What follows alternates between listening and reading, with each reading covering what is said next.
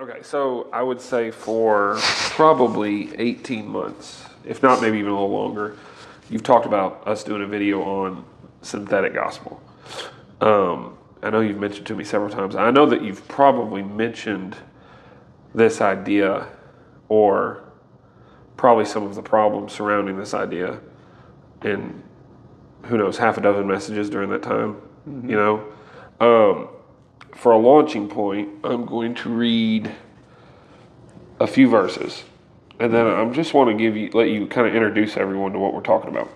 I marvel that you are so soon removed from him that called you into the grace of Christ unto another gospel. This is Galatians 1, and this is verses 6 through 12. Yeah. I marvel that you are so soon removed from him that called you into the grace of Christ unto another gospel, which is not another, but there be some that trouble you that and pervert the gospel of Christ. But though we or an angel from heaven preach any other gospel unto you than that which we have preached unto you, let him be accursed. As we said before, so say I now again, if any man preach any other gospel unto you than that ye have received, let him be accursed. I added these two verses because I thought it was relevant. For I do not persuade men or God, or do I seek to please men. For if I yet pleased men, I should not be the servant of Christ. But I certify, brethren, the gospel which was preached of me is not after man. For neither received I of man, neither was I taught it, but by the revelation of Jesus Christ. A reason I wanted to add those two verses, because I thought it was so pertinent when it came to the motivation of why some men are preaching the gospel. All right, so I want to go ahead and just let you launch, because I know this is stuff that you've thought a lot about, and I want to give you kind of a platform here. Yeah, the gospel. I'll add another verse that's really important along these lines. But first of all, the gospel, to be defined, let's see, the best definition of the gospel would be given in 1 Corinthians chapter 15, verses 1 through 4, and I can probably quote it. Paul just defined the gospel that this here says the gospel that ye have received, verse 9. And that's the gospel that Paul preached. He said, the gospel that I preach, the gospel that you received. Well, he says in 1 Corinthians chapter 15, I declare the gospel that I've declared unto you. Did I word that right? The gospel I've declared unto you, the death, burial, and resurrection. Yeah, how that Christ died for our sins, was buried and rose the third day according to the Scriptures.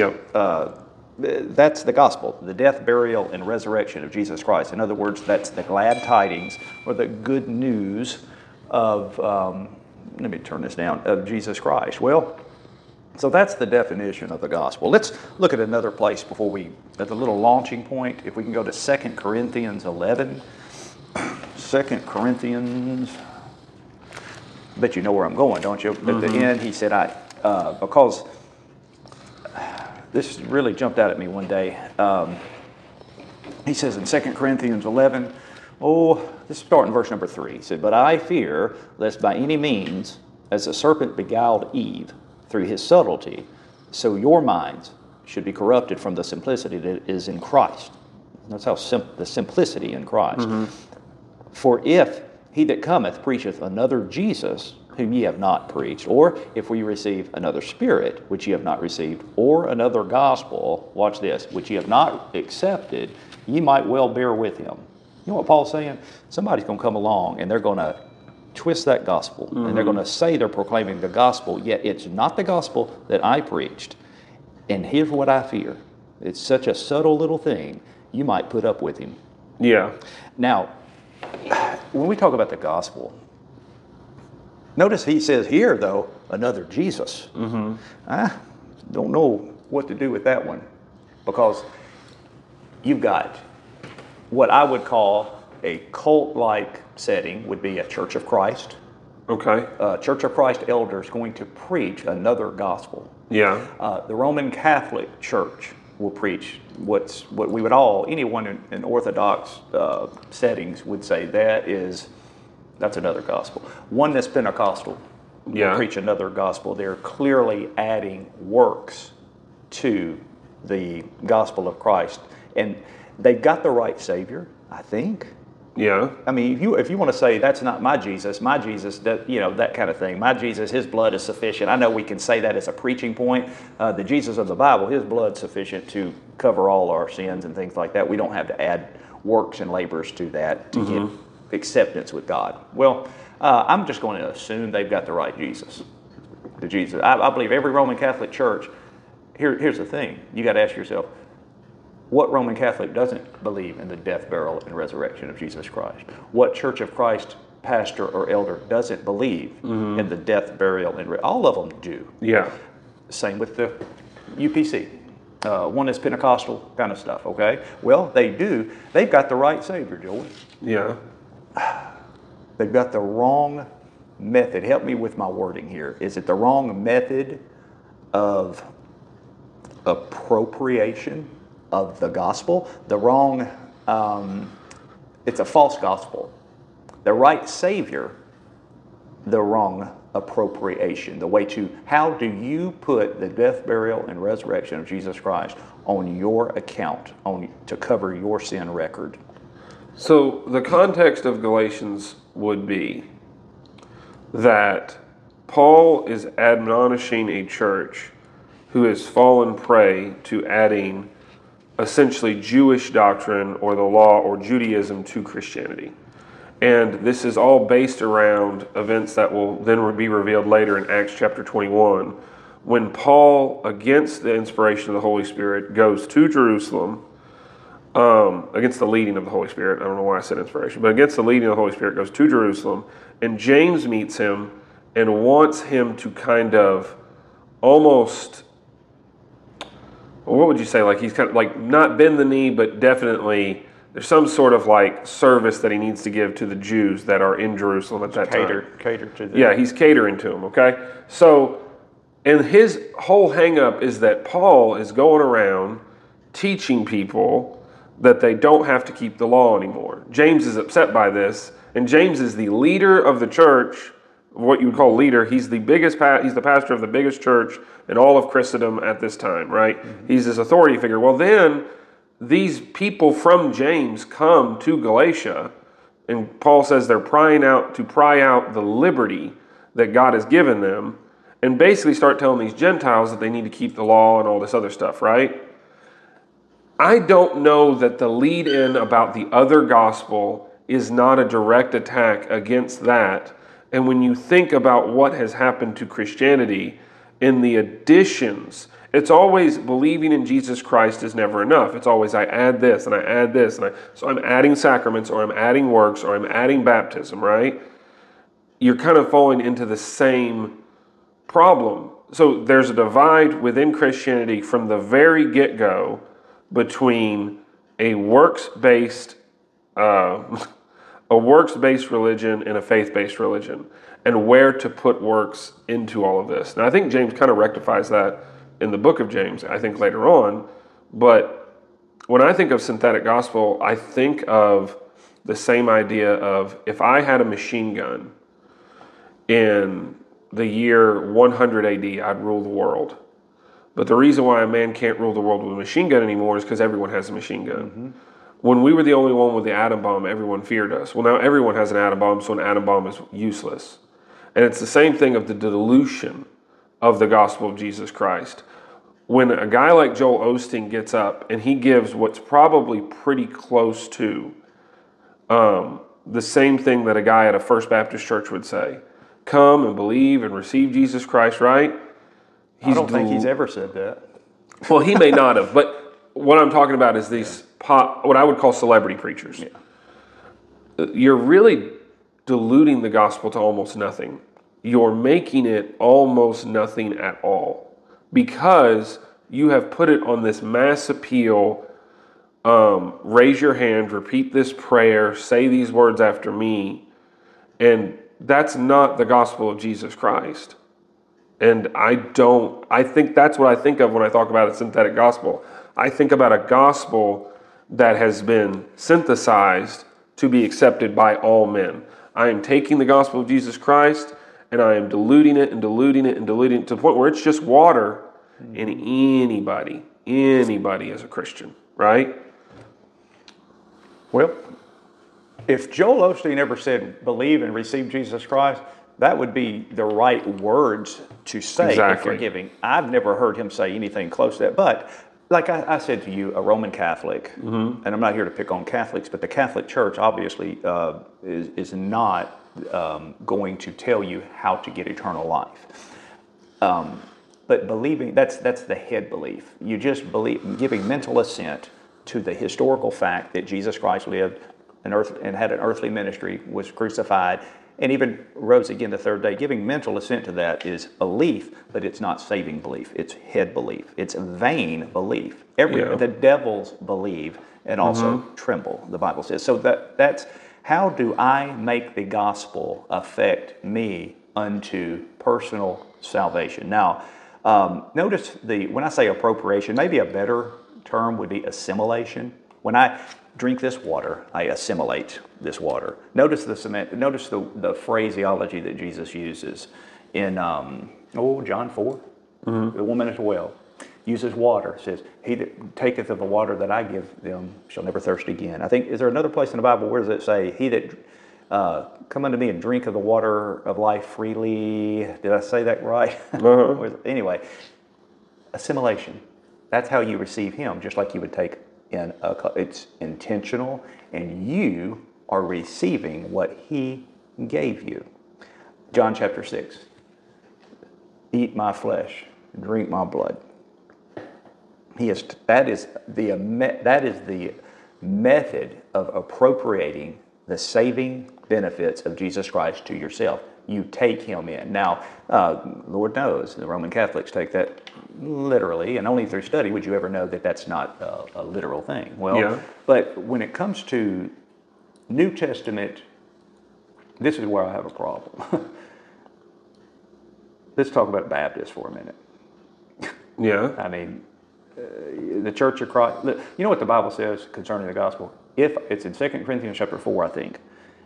If our gospel be hid, it is hid to them that are lost. If a person cannot see what the gospel is, Paul just told you what the gospel is, and the gospel that he preached is the gospel whereby we are saved. And if you want to use stronger wording, then there's a lot stronger. The Baptists are guilty of throwing the word saved around as if it's the strongest salvation term. Yeah. Justification would be a much stronger salvation word, or redemption. Those are real strong. Justification is a legal term. Redemption has to do with being the purchased possession of Christ. It's very simple what I'm about to say here, because we don't want our minds corrupted from the simplicity which is in Jesus Christ, or Christ Jesus. Why? What would? This is my question. Let's deal with Orthodox. Let's deal with Baptist. I am hearing Baptist preachers more than ever before fail to use biblical terminology when it comes to the simplest thing about how a person receive is one of the Bible words. When a person benefits, actually gets the benefit of New Testament salvation from what Jesus Christ did, how does he appropriate that to himself? Here's a Bible word for you. Receive Christ as your Savior. Yeah. That's John chapter 1, verse 12. But as many as received him. Well, how do you receive him? That opens up another. The Roman Catholics say, yeah, I receive him. I put away from him and swallow it, and I take the cup and swallow. No, you receive him by faith. Yeah. Okay, that's very clear in the Scripture. And this is not so much trying to teach salvation right now, as we are trying to expose something that really does need to be done away with. Because we got this. Here's another salvation term is trust. Yeah. Let's look at Ephesians real quick. Okay. Ephesians chapter 1. I gave the correct reference to receive. To receive Christ is to receive the benefit of the gospel of Jesus Christ. Let me see here. Where did I say? Ephesians 1. Because the gospel includes the resurrection. In other words, what you just said, you used Osteen and your other modern evangelicals that are very popular, mainstream stuff. A lot of folks, you ask them, what do you believe about salvation? Well, I believe in Jesus. Okay. I know I'm not trying to be. There's a practical element to all this, but there's a very technical element. Just believing in Jesus. What about the gospel? What is the gospel? Just believing in Jesus does not encompass the gospel. Yeah. The resurrection is necessary for salvation. You must believe in the resurrection. Did Paul not say, if Christ be not risen, our faith is what? In vain. It's in vain. It's empty. It does not benefit you at all. So just believing in Jesus, and people, I know probably if you press someone practically, I shouldn't have to extract that out of a person though. I think that you've got, okay, so this is my take on. And when you're done, I want to quote here from Ephesians Quote this passage first, and then I'll go on a little run here of stuff, because you've said a lot and I want to kind of add to it. Well, okay, let me just quote this real quick though. This is salvation lingo right here. I'll pick up on about, he speaks of an inheritance and things. This is salvation. And this is Pauline epistles here. And he says to those at Ephesus, look at verse 12, that we should be to the praise of his glory, who first did what? Trusted in Christ. I'm going to tell you something. That's a stronger salvation term than believe. Because belief you got to determine, is it heartfelt trust in his finished redemptive work and in the gospel of Christ, or is it just a vain head belief? The Bible says, with the heart man believeth unto righteousness, Romans 10. If thou shalt confess with thy mouth the Lord Jesus, and shalt believe in thine heart that what? God hath raised him from the dead, thou shalt be saved. So just believing in Jesus is not, the person may be saved and just not articulating well, but if you're preaching the gospel, you need to preach the resurrection of Jesus Christ. And that's heartfelt trust, that's heart belief. And that's what it is here. Who first trusted in Christ, verse 13, in whom ye also trusted, after that ye heard the word of truth. In other words, the word is the seed, faith comes by hearing, hearing by the word of God, the gospel of your salvation. In whom also, after that ye believed, what happened? You were sealed with that Holy Spirit of promise, which is the earnest of our inheritance until the redemption of the purchased possession and the praise of his glory. I'm saying this, if you're going to give a gospel presentation, you need to use Bible lingo. You receiving Christ, or trusting Christ, or believing on Christ. Now we're going to get to something in a minute. You say what you will, but we're going to get to what the synthetic gospel that's permeating all of this area here. I see it on Facebook, I see it on YouTube, sermon audio, hearing gospel presentations by Baptist churches. And it is a man-made gospel, or may we say synthetic gospel, and we'll get to that in a moment. So this is what, when you said that thing about Joel Osteen, about if he had said something this way, this is what I thought of when I was going through and writing some things down, because I wanted to have a launching pad for what we were going to talk about today. He says this, and I think this is really imperative. In Jeremiah 5, he says, if they say, speaking of the prophets of that time, the Lord liveth, God said, surely they swear falsely. He said, if you told the truth, it would be a lie. And that's where I think this stuff is.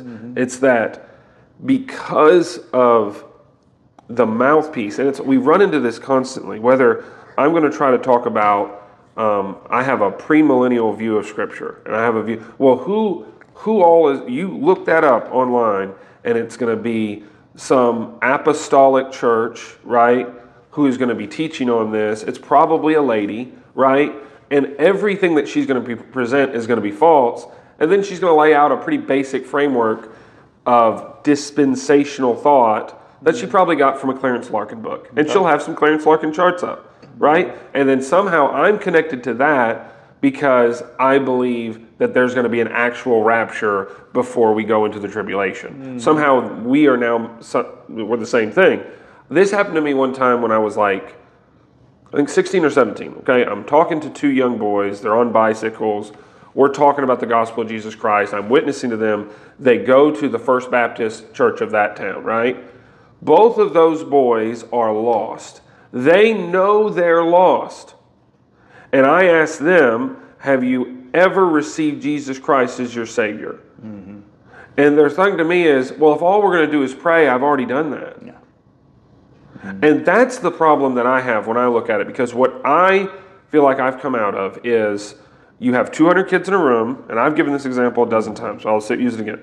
200 kids in a room, raise your hand if you want to be saved. If you want to be saved, or not even raise your hand, if you know that you're lost today, repeat this prayer. And if you prayed that prayer, raise your hand. Right. And if you prayed that prayer and you believed it in your heart, you're saved, right? And 1 out of every 200 might genuinely get saved, but the rest of them got no chance. Right. And I can say all of the right words. I can say received, and I can say believe, and I can, because most of the time the people that were doing that come from a strong fundamentalist background. These are not wild heretics that are teaching you that you have to, give alms to the church to get your kid out of hell. Like, that's not what's going on. These are people that have the Bible, they believe the Bible, but they're using tactics that are diluting the Word of God to nothingness. I can get my son to pray a prayer right now for salvation. I could probably get every one of my sons, and my sons are 8, 5, and 3, and I could probably get every one of them to pray a prayer of salvation, especially the oldest two. They're not ready yet. They're not. And that's what I say, like, this is my problem. There are words in this Bible, and then there's the meaning of them. Yep. There is zero chance you are going to find something. The salvation of Abraham doesn't look anything like your and my salvation, and our salvation is based on his salvation. And they don't look anything alike. He's believing on God to give him a promised land and an inheritance seed, and that belief is good enough to save his soul. Right? He believed the revealed promises of God. He believed in the Word of God that he had at that time. James is the pastor of that church, and he's reprimanding Paul for not telling Christians to keep the law. That was the whole thing in Acts chapter 21. Now, does that guy not believe on the thing? He's going to die for Jesus Christ. He absolutely does. It's the same thing with Apollos. Apollos, the only thing he understands is that John showed up on the scene and said, that's the Lamb of God. That's all he's got. But that's enough for him to be filled with the Holy Spirit and to be preaching to others about Christ. So my problem is not that a guy's got the right word of it. I don't trust the spirit of these men. And I think they're false prophets filled with a false spirit. And they are being tools of the devil to deceive men and keep them from Christ. And back to your verse in 2 Corinthians chapter 4, blinded by who? Satan. The God of this world. Right. And I'm telling you, I got a problem with that. You ask someone about the Bible issue, you're never going to hear about the devil. Ask someone about the history of the church, you're never going to hear about the devil. Right. Ask someone about the salvation of a soul that Jesus Christ said he's going to show up every time, and he's going to try to take that seed away lest it could have root. And you'll never hear about the devil. Well, the devil is definitely involved in the salvation business. If you get close to salvation, you are close to Satan. Because how many folks have you heard say, I've prayed a prayer. I've prayed the prayer. I can't find that anywhere in Scripture. Yeah. But I don't want. Do sinners pray? Of course. In other words, there's a fine line between a sinner's prayer and a sinner praying. Yeah. I like giving people closure. I will offer a prayer. You know what's missing in all this? What you said, the scenario with the 200 children, preparation. What did John say? Prepare ye the way of the Lord. If there's the proper amount of plowing the field, think of all the physical examples that Christ gives, plowing a field. For example, sowing seed, watering seed. I have planted, Apollos watered, but God gave the increase. That's what it takes, a little bit of a keenness on the preacher's part to know where a person's at if he can receive the Word of God. Because faith comes by hearing, hearing by the Word of God. And there, whereby we're saved. Who is it? Peter that said, Peter chapter 1, verse 23, being born again, not of corruptible seed, but of incorruptible by the Word of God. Which liveth and abideth forever. Talking about the written Word of God, not the incarnate Word. But so man, that's a hunk of stuff. In other words, is what you're saying takes me to a thought of the devil's involvement. Again, any vacation Bible school, it's going on all over. Last summer, telling how many people were inoculated with the gospel, enough to keep them from ever being saved by the gospel, by a vain belief. Confirmation is another one. The dead orthodoxy, Presbyterians, Methodists, Episcopalians, Lutherans, all that stuff, they've got confirmation when you're 12 years old, given a mental assent. Do you believe that Jesus Christ is divine? Do you believe He's the Son of God? Do you believe that the Word of God, blah, blah, blah, and a list of things. Now we're going to sprinkle you with some water. You're baptized. You are now a covenant child of God. And they'll equate that to their salvation is what they've done. Now, how can you ever get them saved? You won't be able to get them lost. Yeah. So that is we are not to be ignorant of Satan's devices. So with that being said, we know it goes on in realm of dead orthodoxy. It's going on in Baptist churches too. I'll give you an example. I don't know where. I guess I'd say it like this. How about this? If you haven't heard of this, tell me. I get around, man. I'll pull up there's local Southern Baptist churches in the Tri-County area. And some of them, I've got family. The reason I got interest, I've got family and friends that go to these churches. Yeah. And there's people, no doubt, just like any setting, there are good people that love the Lord. But you'll hear a person's being baptized, and it's sometimes it's the youth ministers that are really doing this. So-and-so is being baptized, so-and-so gave their life to Christ, and everybody's just rejoicing. Yeah. If a red flag does not present itself with the phrase that I just said, something is wrong with one's understanding of the Bible and the gospel and the presentation of the gospel. Someone, kind of strong wording, but I'd say somebody needs to get out of the preaching business. I think the problem there, first of all, there could be underlying doctrinal issues, which we've talked at nauseum in person. Look, I'm just going to say, we will cover this Shouldn't later. Be in a Baptist church, though. I know, but covenant theology is everywhere now. But that doesn't involve works at all. They don't see the difference between conversion and salvation. They see no difference when they approach Scripture. They think the conversion of Peter is the salvation of Peter, not the confession of Peter is the salvation of Peter. Yeah. They have no way of dividing line between those things. So when they're saying give your life to Christ, that's what I would tell a Christian after they got saved. Right. That's service, though. Exactly. They're not separating service from salvation. Service is work. You don't get saved by service. But think about it. That's all of Romans 9. That's their whole problem with Romans 9 is I can't separate service from salvation. Well, that's the covenant thing. Oh boy, that's a hot potato. But that's what I'm saying. That's what's throughout the churches. Right. So when they say give the Lord your life, the underlying problem with the Southern Baptist Church especially, like if you go to Blue Ridge or you go to, hey, look, the Baptist churches, the whatever people would say are rock solid, the colleges I visited and talked to those professors, let me tell you two things. They don't believe the Bible is the Word of God. They don't believe you got it right here. They'll tell you they do. They'll give... Well, from the pulpit, what do they say? We got the Bible right, but they don't believe that. And first of all, the professors aren't in the pulpit. They don't have any business being in there. But they're the ones that influence the pastor. Exactly. They're the ones that influence the preachers, and they're all Calvinists. Okay. Go ahead. No, that's... there's definitely Calvinistic undertones that you've got to consider, and I can spot that pretty quick with those buzzwords they use. But I like one of the guys that you're talking about. I know the live stream, like we both know this person. Okay, I'm not. He's a good man. I've seen him do demonstrations where he's talked about the sovereignty and the will of God to children. Oh my gosh, yeah. To children. Okay. Now look, anyone else?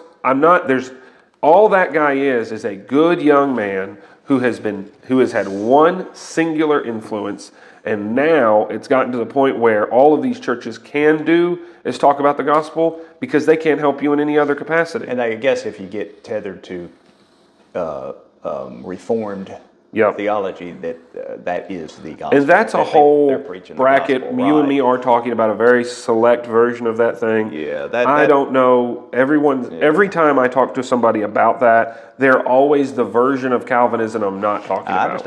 I understand. Well, that's that's a portal of entry. That's a good topic, though. That probably We'll hit it needs to be later. Discussed in detail. But okay, here's the thing. I'll hear this guy. Let's say First Baptist Church in any town. Mm-hmm. Okay, you're going to hear that. Yeah. You're going to hear a gospel invitation. You need to give your life to Christ.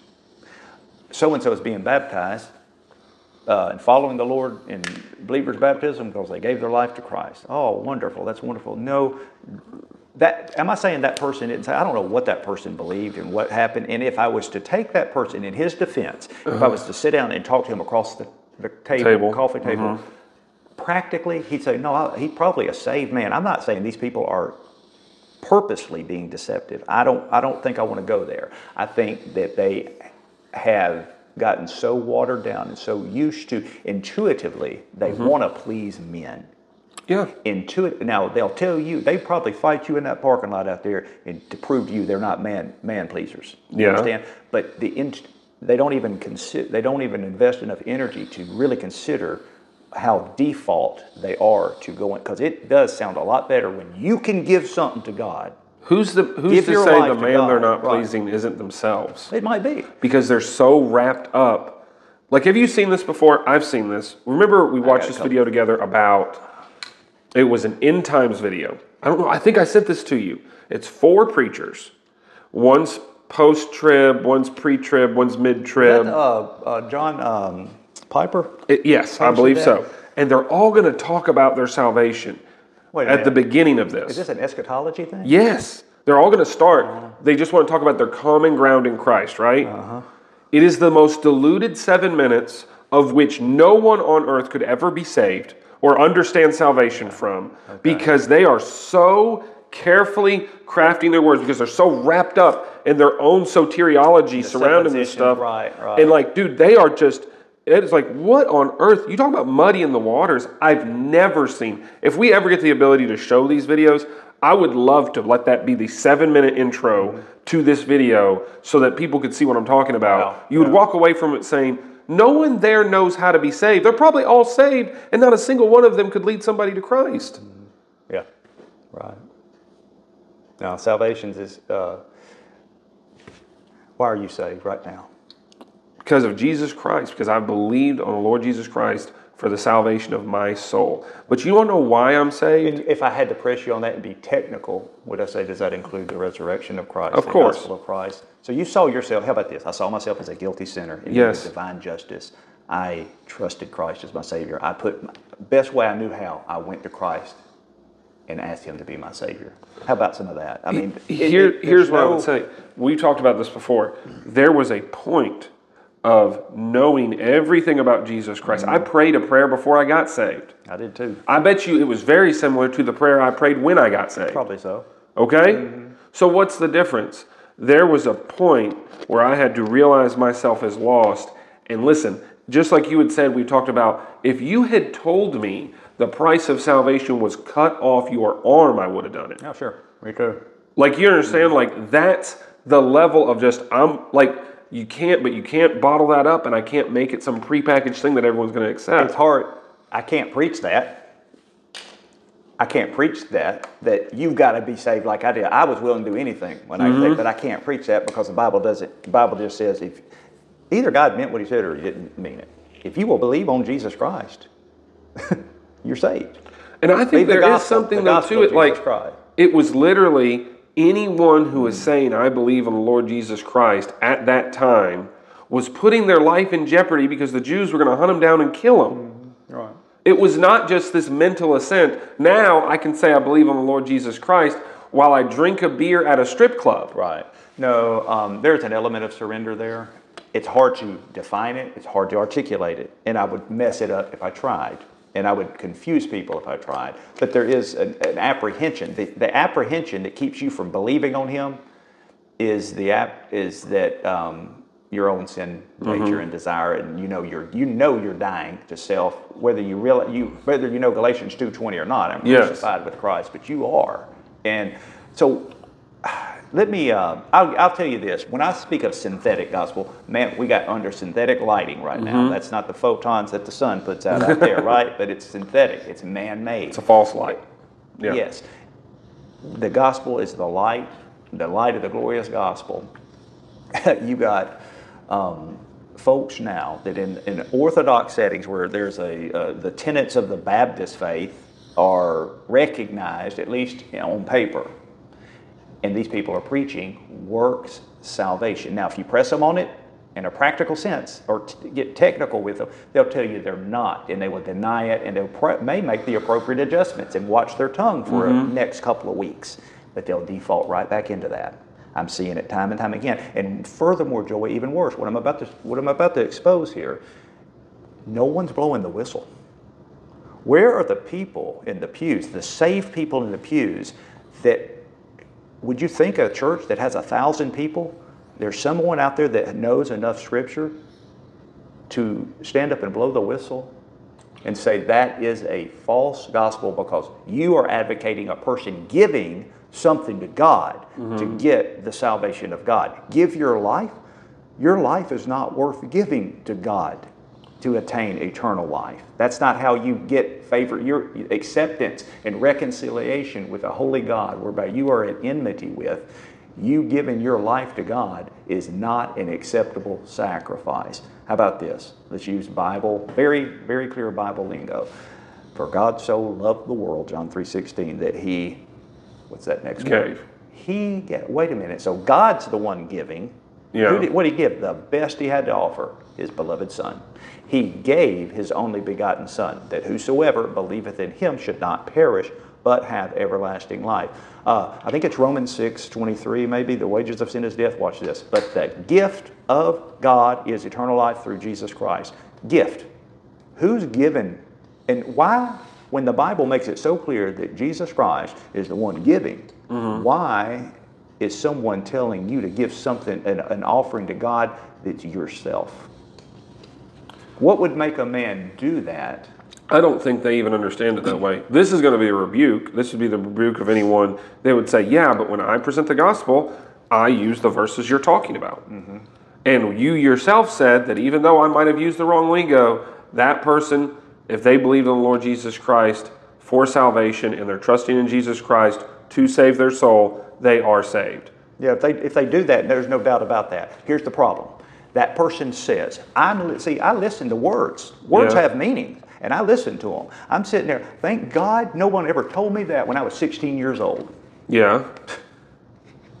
Give my life to Christ. Because, buddy, here's what happens. You're sitting here. It happens every stinking day. It will happen. What's tomorrow? It's Sunday. When is Sunday? I don't even know. Sunday is going to happen. So okay. You got somebody sitting there. So-and-so gave his life to Christ. I need to give my life to Christ. The next thing you know, you got a youth rally going up. Everybody's emotional. You triggered my emotions, and they appeal to those emotions. I'm having an overwhelming emotional experience because I know that I covet something righteous in my life. I'll go to the altar too, and I will give myself to God. God, take my life. Okay, that's what I did. Okay, I did that. I gave my life. Then you go to the preacher and say, I've given my life to the Lord. I surrender. Might have some tears and all that stuff. Right?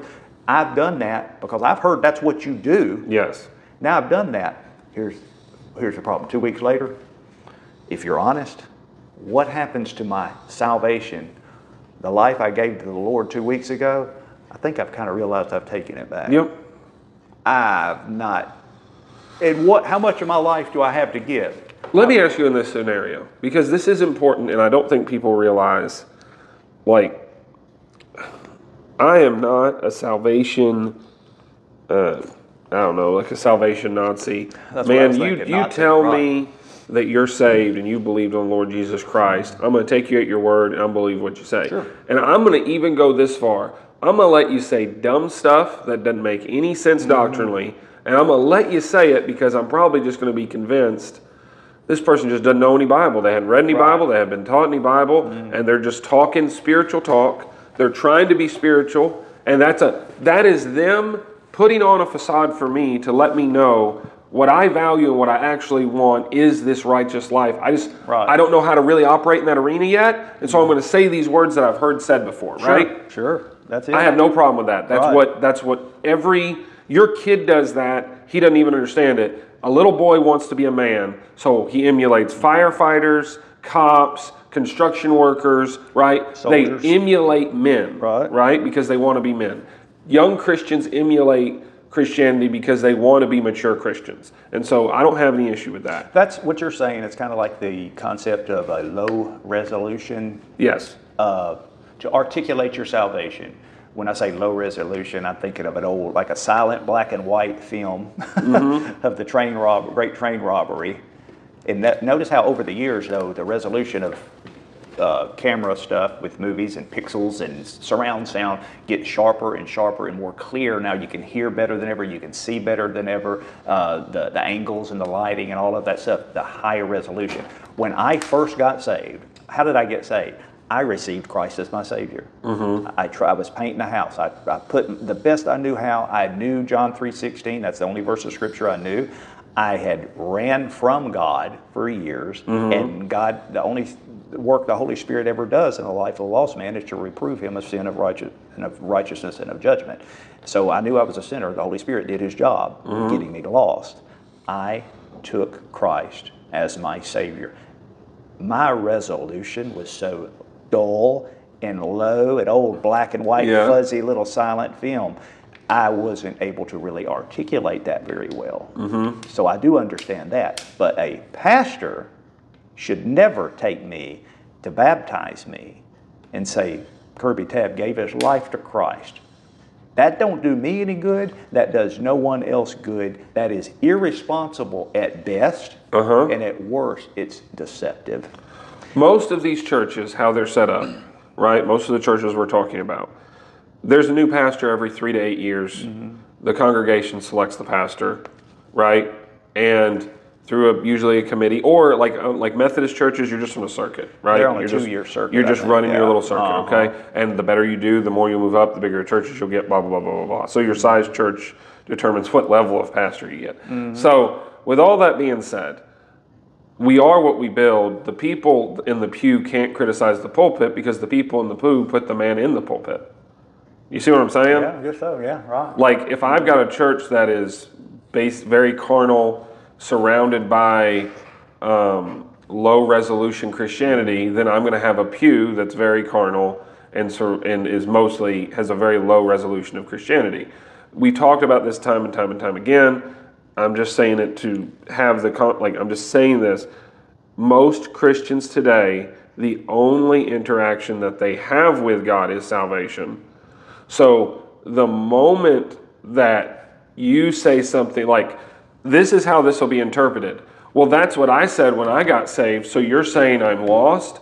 And now they're going to hate, they're going to reject, they're going to pull back. And it's like, well, maybe you should examine why it is that you don't know anything more from the time you got saved till now. Because maybe what you said I don't even half remember what I said when I got saved. I told you this, I gave my testimony the other day. The moment that I said I'm lost, I saved. Because that was the only barrier of pride that there was my confession that I was lost and needed a Savior. As soon as that transpired, I already believed that Jesus Christ was the Son of God. I already believed that He had risen from the dead. I already believed that He was God in the flesh. I believed all of these tenets of the faith the same way that I believe, the same way that you would say that you used to. I was about to say the same way I believe in our country. Not that I do. But I remember when I was younger, when the national anthem would play, I would stop. You would immediately put that, I really believed in this country when I was a kid, right? I believed all of those things, but I was lost with a belief, right, that some things were true, and it was constantly, I was in objection to those things. I knew that there was something that was out of sorts there. So the question I want to ask you, the guy who comes down who says, I take the Lord in my life, that guy's probably saved. But what he is, moments later, right, when you say 2 weeks later, whatever it is, he is now eternally in the structure of insecurity about his salvation. Sure. It'll breed uncertainty and instability. You'll never. What about that kid 2 weeks later that realizes, oh, I took some of my life back. What does that leave my salvation? Well, he'll get saved again next year at the next emotional experience, and he'll be as useless as a piece of Willie. As useless as a piece of dental floss at a Willie Nelson concert. I've heard that before. That's good. Here you go. This is salvation.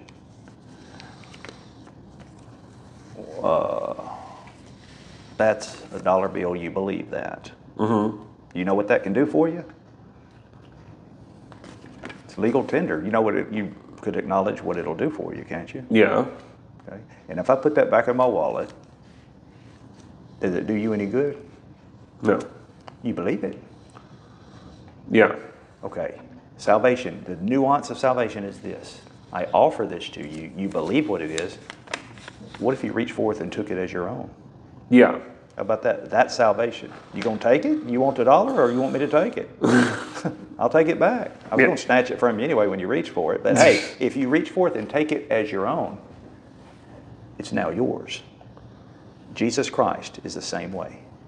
Giving mental assent to who He is not saving belief.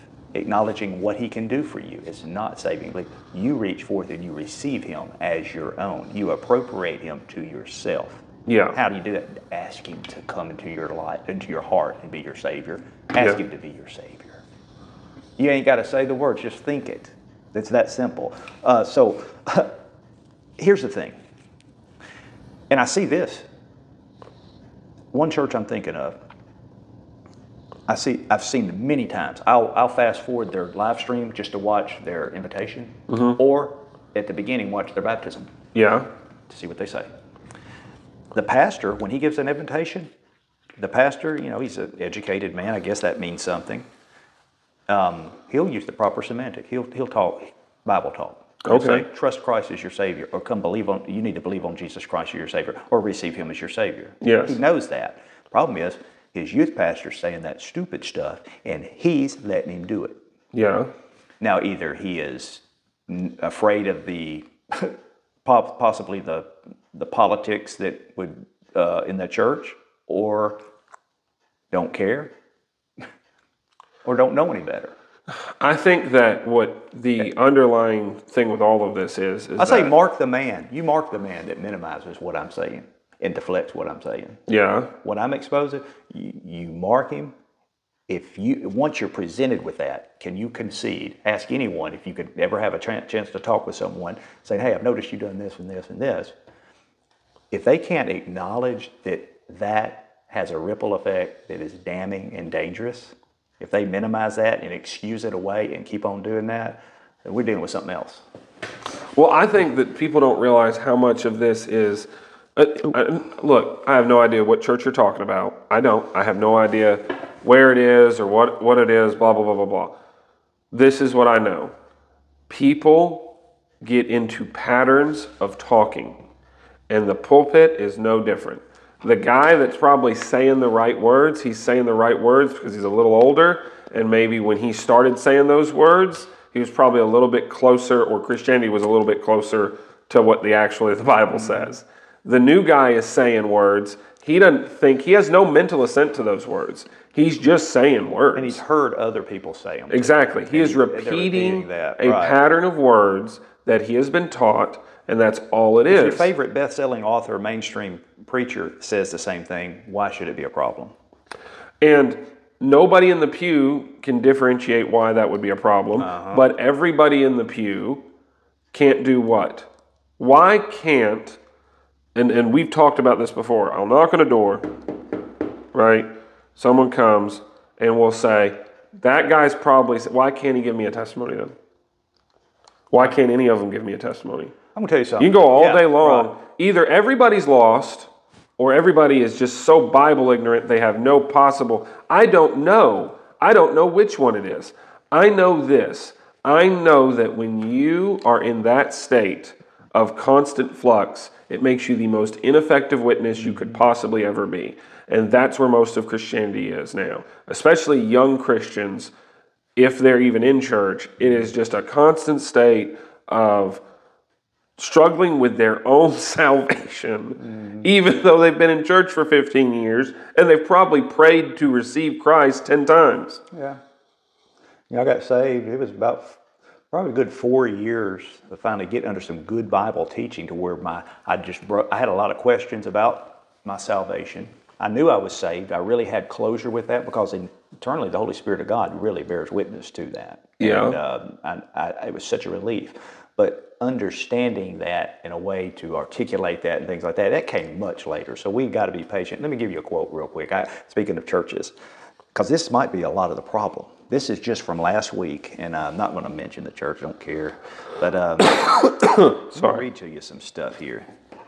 Because I would say this, giving your life to Christ, it's like you're making God a snobby, sniffling little wimpy God who just is really begging you to come to Him on your terms. Yeah. But when you got billboards, we got them in our county, look, God loves you, and things like that, okay? Mm-hmm. Look what I'm reading. This is from a Facebook post, and oh goodness, it goes on to talk about just a lot of things that are mushy and stuff, and true, talking about the creator of the universe, just general things that all of us would assent. Mm-hmm. How about this? Now, this is not talking to the body of Christ. This is talking to people that visit their Facebook site. No matter where you've been, or what you've done, or how you feel, God's love for you remains constant and unwavering. His grace has no bounds, and His love knows no limits. Embrace His love that has the power to heal, uplift, and guide you through any challenge. Let it fill your heart with hope, peace, and the assurance that you are valued beyond imagination. So let's take a moment today to bask in this incredible truth. You are cherished, watch this, accepted, and treasured just as you are. Buddy, We get off here. I want to ask who the Bible posted says, that. I'll tell you who said it. The Bible says we are accepted in who? Christ. In the beloved. Yep. Only reason God's going to give you and me the time of day is because when He looks at us, He sees the righteousness of His beloved Son. We are in Christ. That's positionally and judiciously we have been placed in the body of Christ. The only reason we are accepted and we have access to the throne of grace is because there is a mediator with holes in His hands interceding for us. And to say that is irresponsible at best, deceptive at worst. Are we dealing with wolves in sheep's clothing or just stupid sheep? Anybody who's paying attention to what's going on in Christianity right now, and I'll use this guy's name because I think he's a false prophet. Andy Stanley Yeah. is having a conference. I think it's in North Carolina. One of my friends posted this the other day. It is a pro LGBTQ conference about the direction of the church, and like he's encouraging people who have children who are of that persuasion to come and wants to know. Now, that guy is a false prophet as much as there is a false prophet. And I don't mind saying that. Paul says there's going to be false prophets. Sure. Anyone who's got a problem with that, let me send you the rest of the Bible verses where it talks about the fact that there are grievous wolves that are going to enter into the church. Not sparing the flock. Not sparing the flock. These are devils in sheep's clothing, man. I don't have any problem saying that. Right. The problem with that is that what I'm doing, it's the same way that we've talked about this. Man, I've got something. Hopefully I preached this long before. I was telling Chelsea this. I've got something, and it's about three men tell the same story in the Bible, and it's called the soldier, the salesman, and the saint. And it showcases how each one of those individuals handles a narrative that is in Scripture. And it's so revealing to see how these salesmen treat the Word of God. That is half a narrative. To say God loves you and to not say the rest of that chapter, that he that believeth not, the wrath of God abideth on him, is to do a disservice to that lost soul. And you are catering to them so that they accept you. And even if they accept you, they will never receive Christ because they accept you. Right. And you're a false salesman. Yeah, that's good. That's a topic that seems to be so instantly rejected by even saved people. Saved people who are not really strong in their Bible will have a tough time with that concept. Does God love everyone? I ask you, does God love everyone? God loved everyone. He gave his son. That's God's love. I think people don't understand God's love. They think God's love. I'm asking you, does God love everyone now? I understand the past tense of John 3:16. What's for God so loved the world, but how is that word used? It's used as a verb. See, for God, let me ask you this. For God so loved the world. Yes. Okay. Am I using this correctly? And I don't want to put you on the spot. If you don't know, you don't know. They had to put that word in there. It's kind of like you say to your kids, I love you so much. Yeah, no. It is how he loved them. In like manner, God loved us. That's used other places in your Bible. I forgot where. I've got a bunch of stuff written down on that. How about this? Even so, husbands to so love your wives. Yes. Okay. How? In this manner, this is how God loved the world, that he gave Christ. If you want God's love, it's found in Christ. Otherwise, you do not have his love. Yeah. There's no verse of Scripture. I would defy any man to find me a verse of Scripture where God loves a lost sinner. I think that, so they'll go to Romans Jesus. chapter 5, verse 8. But God commendeth his love toward us. But God commendeth his love toward us in that while we were yet sinners, past tense, Christ died, past tense, for he offered his love. The commendation of his love is his offering. It doesn't say he loves sinners. But people don't understand love. They think love is an emotion. And love isn't an emotion. I can love someone and be jealous. I can love someone and be angry. I can love someone and be joyous. I can love someone. It is a sacrifice. The sacrifice is the love of Jesus Christ. No greater love hath any man as this, that he lay down his life for his friends. Love is a sacrifice. The love of God is the sacrifice of Jesus Christ. But the same thing, like I said, you can't come away with this idea that God is in love with everyone and be consistent with Scripture, because the same verse that tells you he's so loved tells you that if you don't believe on him, he'll put you in an eternal hell for all of eternity. John 3:17, I think is what you quoted. Maybe 3:17. 3:36. 3:36, you're exactly right. It's 3:36. How about this? He that hath the Son hath everlasting life. There's your love right there. He that hath not the Son, now I'm going to quote it like a modern evangelical. He that hath not the Son shall not see, shall not see life, but God loves him anyway because he hates the sin and loves the sinner. Exactly. That's so silly. No, it says, but the wrath of God abideth on him. You don't have the love of God.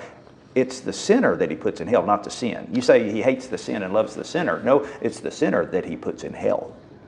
And I think that there's no one understands. You don't have a panoramic view of Scripture. Why is God constantly pulling back from mankind? Why is it repenting God that he made man so much? He's got to destroy the world and start all. Is it because of his undying love for mankind? Or unconditional love. I read it. Unconditional love. That post right there said unconditional love. I promise you have just deluded God and changed his identity. His love is very conditional. The conditional qualifier for being a recipient of God's love is to be in Christ. Yes. You better find out how to get in Jesus Christ. And you don't get there by giving your life to him. You get there by receiving the life he gave for you. Like I said, most of this stuff, when you look at what is being propagated, and I know don't get caught up in the semantic. The semantic's not the problem. The Spirit's the problem that's behind the semantic. The semantic is a result of the Spirit that preceded it. There is a bad spirit that has then permeated into the thoughts of mankind. And it's the same thing if you pull back generations. Let's just pull the wheel back. When I was a kid, the dispute in this country was, should we allow gay marriage? That won and lost elections in this country was the dispute for gay marriage. And now the dispute is, should we even imprison pedophiles and should we transition 5-year-olds? And everyone who was in the pulpit who had any common sense said, you don't know where this ends. You're breaking down the most fundamental bedrock institution of mankind. And you're tearing that down, and the result of that has been we've got more motherless or fatherless households, broken homes, divorces in this country. The institution of marriage is destroyed and means nothing. And because that one of the basis of a society got broken, We've seen an outpouring of nothing but brokenness. And now there's been this return to God, but I fear the God that people are returning to right now. If people are returning to the unconditional loving God, then why aren't we accepting every single pronoun that walks in and says, you be our pastor? At what point does it become another Jesus? It is another Jesus. See, that's where so what you're saying is that we can expect what we're seeing to crescendo into something worse. Absolutely. Okay. We're seeing that. Do you understand that the thing you are criticizing is what would be considered the most fundamental churches in the most fundamental part of the country that's broken? Right. And to you recognize that instantly as that is very. In other words, here's the question: you've got three children. Would you trust someone that talks that way? Not only to trust, would you trust your kids' salvation to go up to him and say, I want to go to heaven. I want to be saved. Can you show me what to do? Would you trust one of these people that I'm talking to? I'd sooner trust a crackhead that just received Jesus Christ to tell my kids about salvation because they know the God they've encountered versus what's going on out here. It's insane. It's insane. They're, like we've talked about, you said this one time, and maybe you were quoting someone else, but I'm going to give you credit because I remember you saying it. You're saying you think the problem is how they land. I'm telling you they can't land.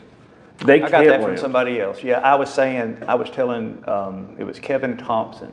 I said one day, just in a casual conversation, I said and it's the Southern Baptist, a lot of good people there, but boy, they're so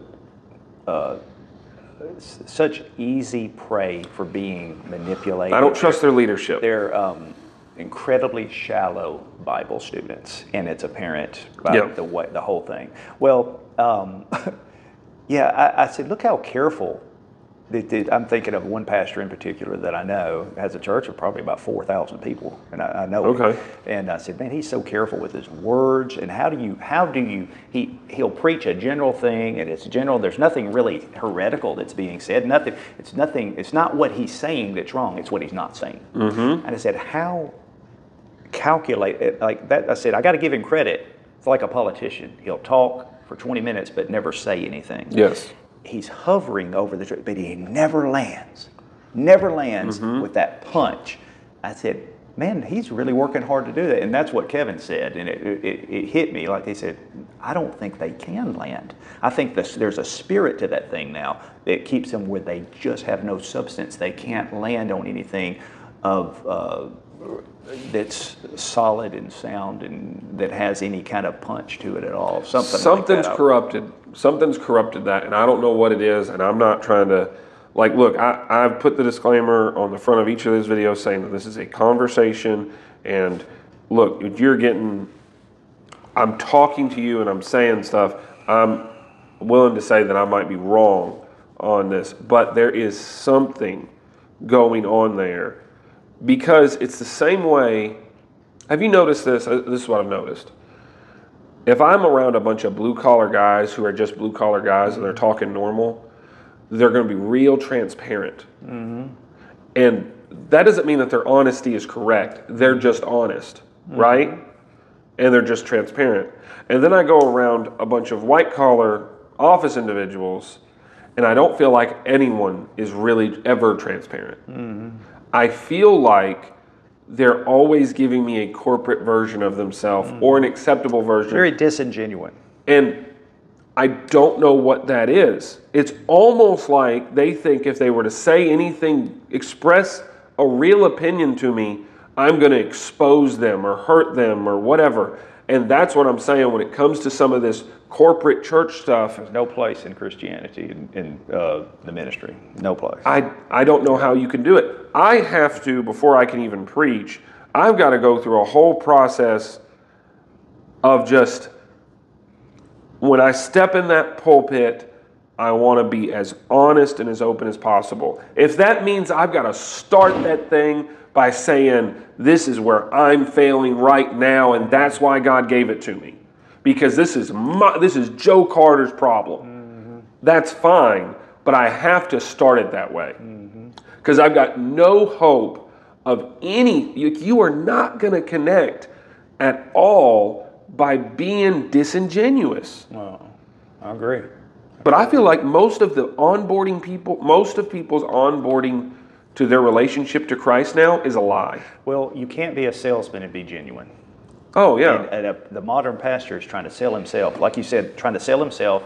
You got to die to self to be a minister. And you sacrifice yourself for exalting Christ, because you are going to be rejected. You've got to be willing to be rejected because of the offense of the gospel. Never forget, the gospel of Jesus Christ is an offense to man. Yeah. You present it and you offend men and afflict men with that gospel. You're not going to make a lot of friends doing that. Mm-hmm. Okay? But it's talking about the genuineness and the blue collar. Yeah. I think it was Grady that said this. He said, I'd rather have a man say, I seen it.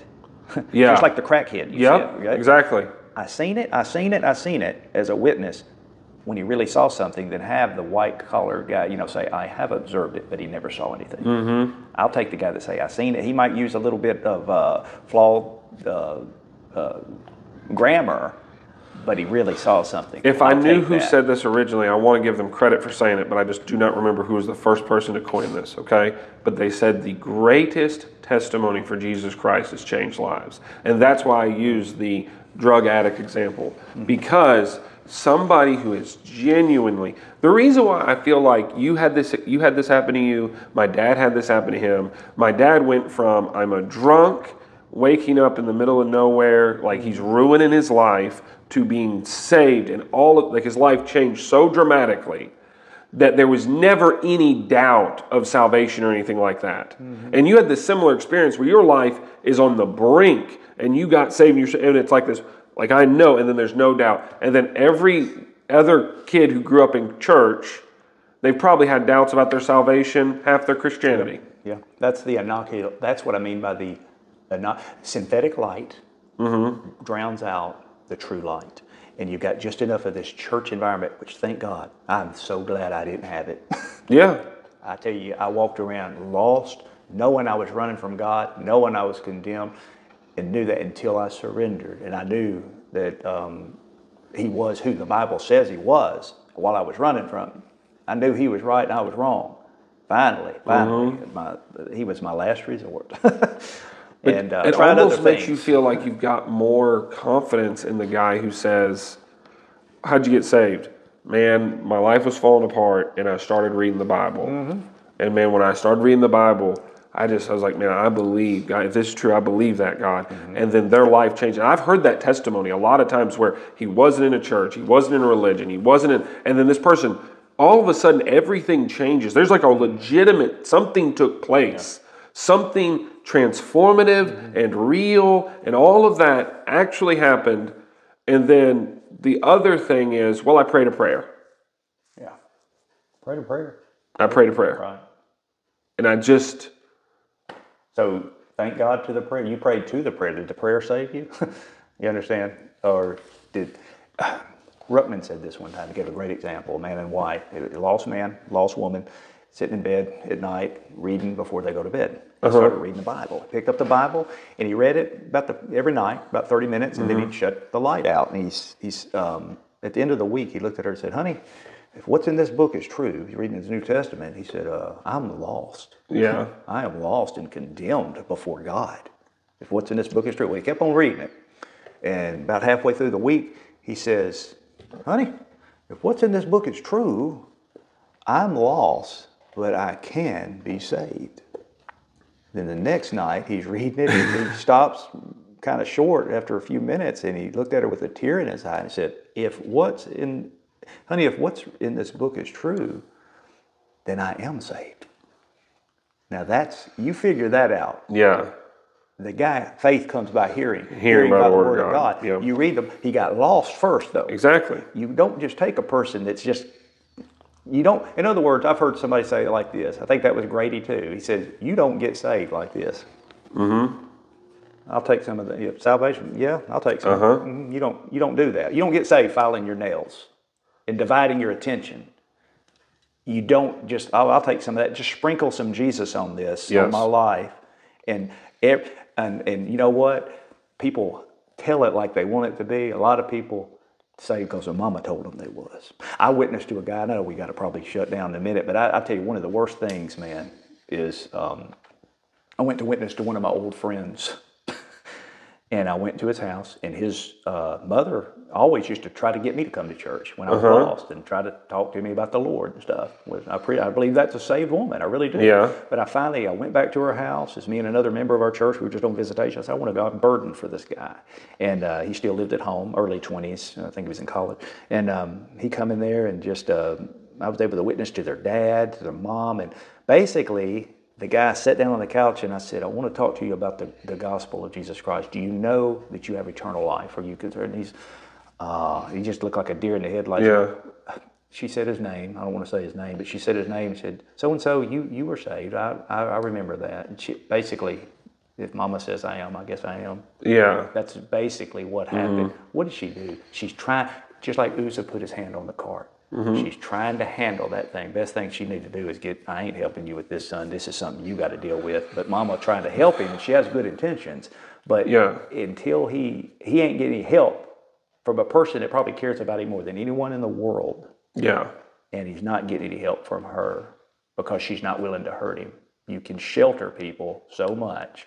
And just, man, I'm telling you, you've got to go through that. The best thing I ever had was the affliction of being lost. Yeah. And the fear of judgment from God, and the closure and the reconciliation of coming to Him, and the peace that surpasseth all understanding of being reconciled with Him, and His Spirit bearing witness with my spirit, whereby we cry, Abba, Father. The Holy Spirit of God gives closure. And, of course, with His Word, you'll get closure that as far as knowing that you are saved. And there's other problems with this too, like you have your bad presentation of the gospel. There's so many ways down this. I've got a heart for people who they've gone through the retread mill several times. You know, I've only really preached that one. I preached that at the end. I was one of the last preachers at that camp meeting we went to in Alabama, or youth conference we went to in Alabama, where I blew out my calf muscle. Yeah. I preached that about retreads. And you know who I got that from? Not I got that message from, but somebody, man, who he had a handle on this thing. I talked to him not that long ago about this, was Pastor Guido. And he used to tell him, he's like, if you don't know, come down, settle this thing, and can we go forward? Can we go forward? Like, because what are we going to do? Like, what are you doing? You're going to sit here for another year in my church and be worthless. Now, he wouldn't say those words. He's way too kind. I understand. But if you read through those things, you have you are broken because you've got no way to move and go. Like, you can't, your Christian life is so stagnant. And then, man, you are trying to relive the past. You're trying to relive that experience again and again and again because it's all you have. Right. It's all you have, and you've never encountered the Lord ever again. I would ask that to anyone about their salvation. Don't tell me how I don't even want it. Don't give me your testimony. Right. Tell me how God has changed your life. Tell me the last time that He talked to you. Tell me the last time you had an encounter with God. You believe in this God, right? And this God is eternal, and He's indwelling you, and He's giving you eternal life. Can you tell me anything about how He actually affects your life? Right. Because Moses was willing to die, and Noah was building an ark looking like an insane person when it never rained. Right? Paul said, I bear in my body the marks of the Lord Jesus Christ. And I do have sympathy to people who haven't found their calling. You and me have talked. I feel that preaching, when I preach, that is the most that I've ever embodied the resurrection in my life. The process of what it takes to take the Word of God and take that fruit and go up there and die at that pulpit, die to self, distribute that fruit to everybody, and then, man, you walk away from that pulpit, if you've done it right, drained every single time. Yeah. And you've got to go through the process of getting back your up. strength back. Yeah. Well, I would almost say that not just preaching, it's anytime you surrender to the will of God. Yes. When you're obedient to God, that's when God shows up in your life. Speaking of what you said about we get settled in your salvation. And in so many words, the Bible tells you to get over it. Get over your salvation. I'll quote to you real quick in Hebrews 6. Therefore, leaving the principles of the doctrine of Christ, let us go on unto perfection. Now, he's talking about the foundation. Watch this. The foundation of repentance is your salvation. Let us go on unto perfection, not laying again the foundation of repentance from dead works and of faith toward God. Then he goes on to talk about, just picture your salvation. Well, my goodness, Jesus Christ is the chief cornerstone. No, I think it's 1 Corinthians chapter 3, verse 11, other foundation. And no man laid than that is laid, which is Jesus Christ. He is the foundation. It doesn't move. That's your salvation, faith in Him. But you build up your spiritual house, edification. That's a Bible word. You're building up that thing.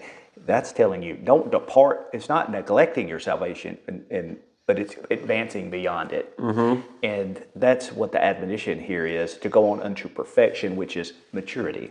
You see, the context here has to do with growing from milk to meat. It just finished in chapter 5, verses 12 through 14.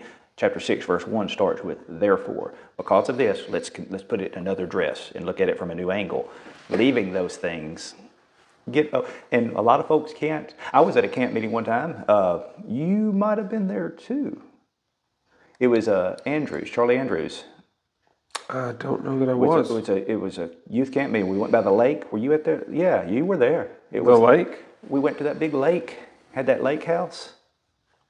Yes. Okay. Yes. He stood up. That pastor said, "I'd like to hear some testimonies, but I don't want to hear about your salvation. Yes. I want to hear about something. What has God done?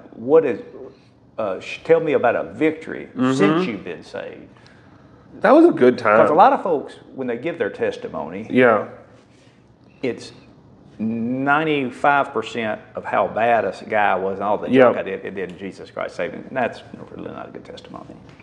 Yeah. You just talk about you and you and you. Wade through all that stuff, man. And tell me, this is what we did on Wednesday nights. I said, I took that Hebrews chapter 11, and it's by faith, and then it gives an example of what by faith everyone did. By faith, what happened? If I wrote, by faith, Kirby Tabb, and then I put a blank space there. Yeah. And then in that blank space, you had to fill up what happened by faith, right? And that's not saving faith. No. But that's living faith. That's faith for service. Faith unto service and yieldingness to the will of God. And I think, I'll gig a Calvinist on this in a heartbeat. Saving faith, believing, stuff like that. They don't like terms like that, do they? Well, not that. They'll say things like that when they're trying to differentiate between basically God can give you this sort of grace for this, but it's not for salvation, and this sort of faith for this. And it's like, all right, well, show me the verse that says saving faith. The same faith is that the Holy Spirit of God dwelling in you. The same thing that's going to execute the faith for service is the same thing that's going to execute the faith for salvation. It's the same Holy Spirit of God that saved me, right? That I'm then going to be an instrument for in this world for the Lord Jesus Christ. But that does not mean that me doing works is what saves me, which I think is the differentiation you're trying to make. That essentially, by faith, I do accomplish works. That does not mean that the works I accomplish are somehow my salvation, right? And that's essentially what you're trying to say. You got faith in that chair right there. You rested in that yes. chair. Okay, that's not faith unto salvation. Yeah. But that's how your faith works. Yeah. If you're resting in Jesus Christ,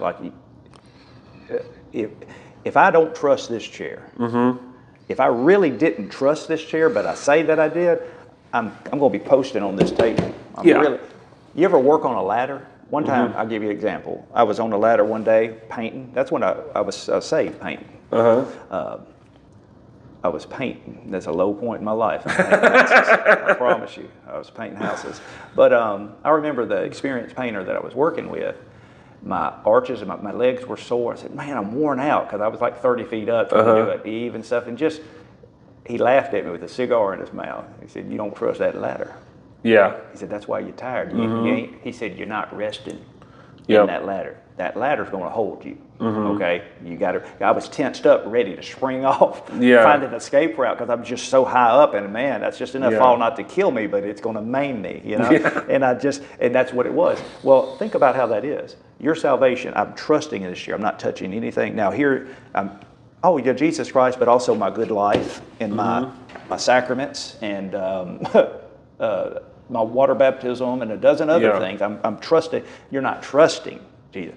When you're saved, you're resting in the finished redemptive work of Christ and what He did for you on the cross, and trusting in that He was indeed resurrected. The gospel of Jesus Christ, you appropriate by faith and by receiving Him. Just like that ladder. A lot of folks can't rest. They're worn out as Christians because they can't rest. Just like the ladder. They are just trying to do some stuff. They just don't have confidence. Whether they're saved or not, they just don't have. It's just like those semantics. Why? How much of my life do I have to give? I don't know if I've ever given all my life. Have you ever given all your life to Jesus, or have you saved some for Joey? I think this is the thing. If you approach your salvation from that perspective, then you're going to have as intermittent peaks of confidence when you have encounters with the Lord, if you have them, right? Because there's a best version of you, and there's a best version of me. And that best version of me is only reached during you can't sustain it. It's not sustainable. It's kind of like Samson was not always breaking down the temple, killing the Philistines, right? Like that's not how it was always expressed.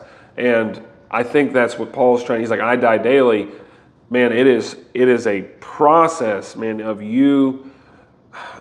that. You're gonna set up a pattern off of salvation, which is your utter surrender to God, right? I have completely surrendered. I'm like, man, Lord, like I said, Lord, whatever it is, dude. If it really took me lobbing off this arm right now, and that's what it took, I'd do anything. You saying believe on you, I'm believe whatever. If you'd come up to me and said that Bible said anything, and you showed me the verse, Jesus Christ, yep, that's true. Whatever it was, right? Absolutely. And so that is not sustainable because you're in the flesh, right? And then 6 weeks from now, you're going to be struggling with something, or you're going to be whatever's going to happen. But I think that's where the whole thing of people, I don't really know that I would even express it this way, but they would be like, I don't feel saved, right? You know what I mean? They would equate that feeling or that peak of being in tune with God at your best with feeling saved.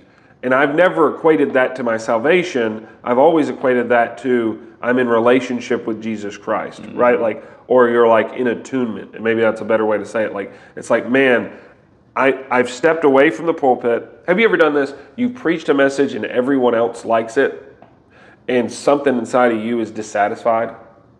Probably. I can't think of any particular time, but yeah, I've been surprised that it blessed so many people before. Like I'll hear later that folks got something out of that. I've done that because I know that it wasn't what it was supposed to be. And then there's times where I've stepped out of the pulpit and I don't think anyone liked it, and I knew I would do the right thing. I knew I preached what I was supposed to preach. Yeah. Now I'm using that as an example because look, as a preacher, that I would say this, whatever God's called you to do and however you can fulfill the work of the ministry, that's going to be how you encounter the Lord, especially as you go along. Me and a lady from our church were just talking about the emotionalism, right? I was like, you're accessing the Lord emotionally. And then when you make this transition to where you're accessing the Lord through study and through these other things, now you've got a completely different relationship with the Lord. I was so excited about what I was talking to you earlier about the Lord just giving me this nugget. And all I was doing was reading my Bible. And it doesn't look that exciting. There's not some music playing in the background and any of that. But I'm really having an actual encounter with the Lord, and I feel like the Holy Spirit of God is showing me something through His Word. And I feel like people have no idea what I'm talking about right now. I've talked from the pulpit about that, and it's just like blank faces. It's like, you've never encountered the Lord that way? Is the only time, I've asked that question, is the only time you've ever encountered the Lord when somebody gets up and distributes the grace of God that God has given them, basically you are just a spiritual leech on your church, and you have never added anything of any benefit to it at all. Very, very few people encounter the Lord through Scripture reading, because very few people read the Bible. They trust the church to be the dispensary for the presence of God. Yes. And that's even in good churches. But as far as the salvation thing, the Holy Spirit of God doesn't play tricks on us. He is not trying to trick us and deceive us and to cause us to... Doubt doesn't come from the Holy Spirit of God. He's the God of all peace and the God of all comfort. And He wants you to have the confidence to rest in Him. Now, I guess you would say there's places in the Bible that clearly show and teach that you could lose your understanding. Yeah. Because of, well, I'm thinking of 1 John chapter 2, I think it's verse 3, hereby we know that we know Him. No, yeah. If there's a condition, if we keep His commandments. Thank God it doesn't say we know Him if we keep His commandments. We all fall short, but you know that you know Him. And I think it's another place over in 1 Peter that talks about being blind because you can't see afar off and you forgot that you were purged from your old sins. Yeah, with sin, that can muddy the waters, but that's when we talk about relationship, if we were practically we use relationship as good standing with each other or a good dynamic between us and we got a good relationship. Well, relationship is based upon the new birth. We are related or we're not. Okay? Yeah, I was using relationship like this. Like you have fellowship. a son and he is your son biologically, right? But then y'all's relationship is completely dependent on his behavior. Well, our fellowship is. Technically, it's our fellowship. Yes, but that's what I mean when I say relationship. Right. And that's a whole standing state thing. Right. And the Bible uses semantics, like in 1 John, for example, our walk and our service. Yes. Fellowship. We have fellowship with God. And you can lose that. You can lose fellowship with God. My children could, and we would say practically relationship, but technically it's fellowship. Sonship is not contingent upon any behavior at all. It's contingent upon being born. Person's born again, he is a child of God, no matter what his behavior. His behavior didn't make him a child of God. He received Christ and became a child of God, and that does not ever go away. So that's... And I think it's good to kind of hit... I've talked about this a lot with... I won't get... There definitely needs to be a conversation where you're saying, all right, look, here's some things doctrinally that you can understand. And then here's the practical application of this. Like we did the other day in Wednesday night service when I was going through, by your fruits you shall know them, and the same fountain ought not both to bring both sweet and bitter. Practically, if someone does not in any way embody anything that has to do with God, them telling me that they got saved and they prayed a prayer does not give me a lot of confidence. But technically, if they did believe on Lord Jesus Christ, and if they did, and if they did, and if they did, and if they did, then they are. But it's practically useless, right? You see what I'm saying? Yeah. Like it's a conditional truth that doesn't facilitate itself in the world today, other than for a Christian who is saved right now to understand, just because you've sinned doesn't mean you're lost. Just because you're struggling with sin doesn't mean you're lost. 1 Corinthians 5 tells us there was a man in that church that was committing fornication unrepentantly, probably died in that sin, and he said that the spirit might be saved in the day of redemption. So he was saved, but he was in sin, and he was in unrepentant sin. I think you got right, though. 2 Corinthians shows that he was received again. Oh, was he received again? Yeah, Paul writes about it, and I don't want to get into that too much. That's good. Yeah, that'd be good. I said that, but that's 1 Corinthians 5 is where it's laid out what he had done and to break fellowship with him. By the time you get to 2 Corinthians, that young man gets restored. He does get restored again. I'm pretty sure. I hope I'm right, man. Now you got me wanting to look at. Let me find that. Just go on your hunt. We'll leave the people with something good. Where is this at? Where is this at? Okay, 2 Corinthians chapter 2. Watch this.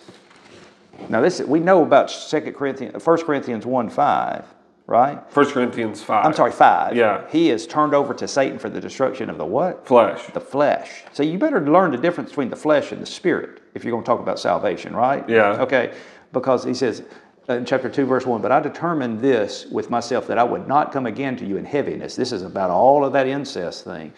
For if I make you sorry, who is then he that maketh me glad, but the same which is made sorry by me? And I wrote this same unto you, he's talking about the last time, lest when I came I should have sorrow from them whom I ought to rejoice, having confidence in you all, that my joy is the joy of you all. For out of much affliction and anguish of heart I wrote unto you with many tears. This is about that incident.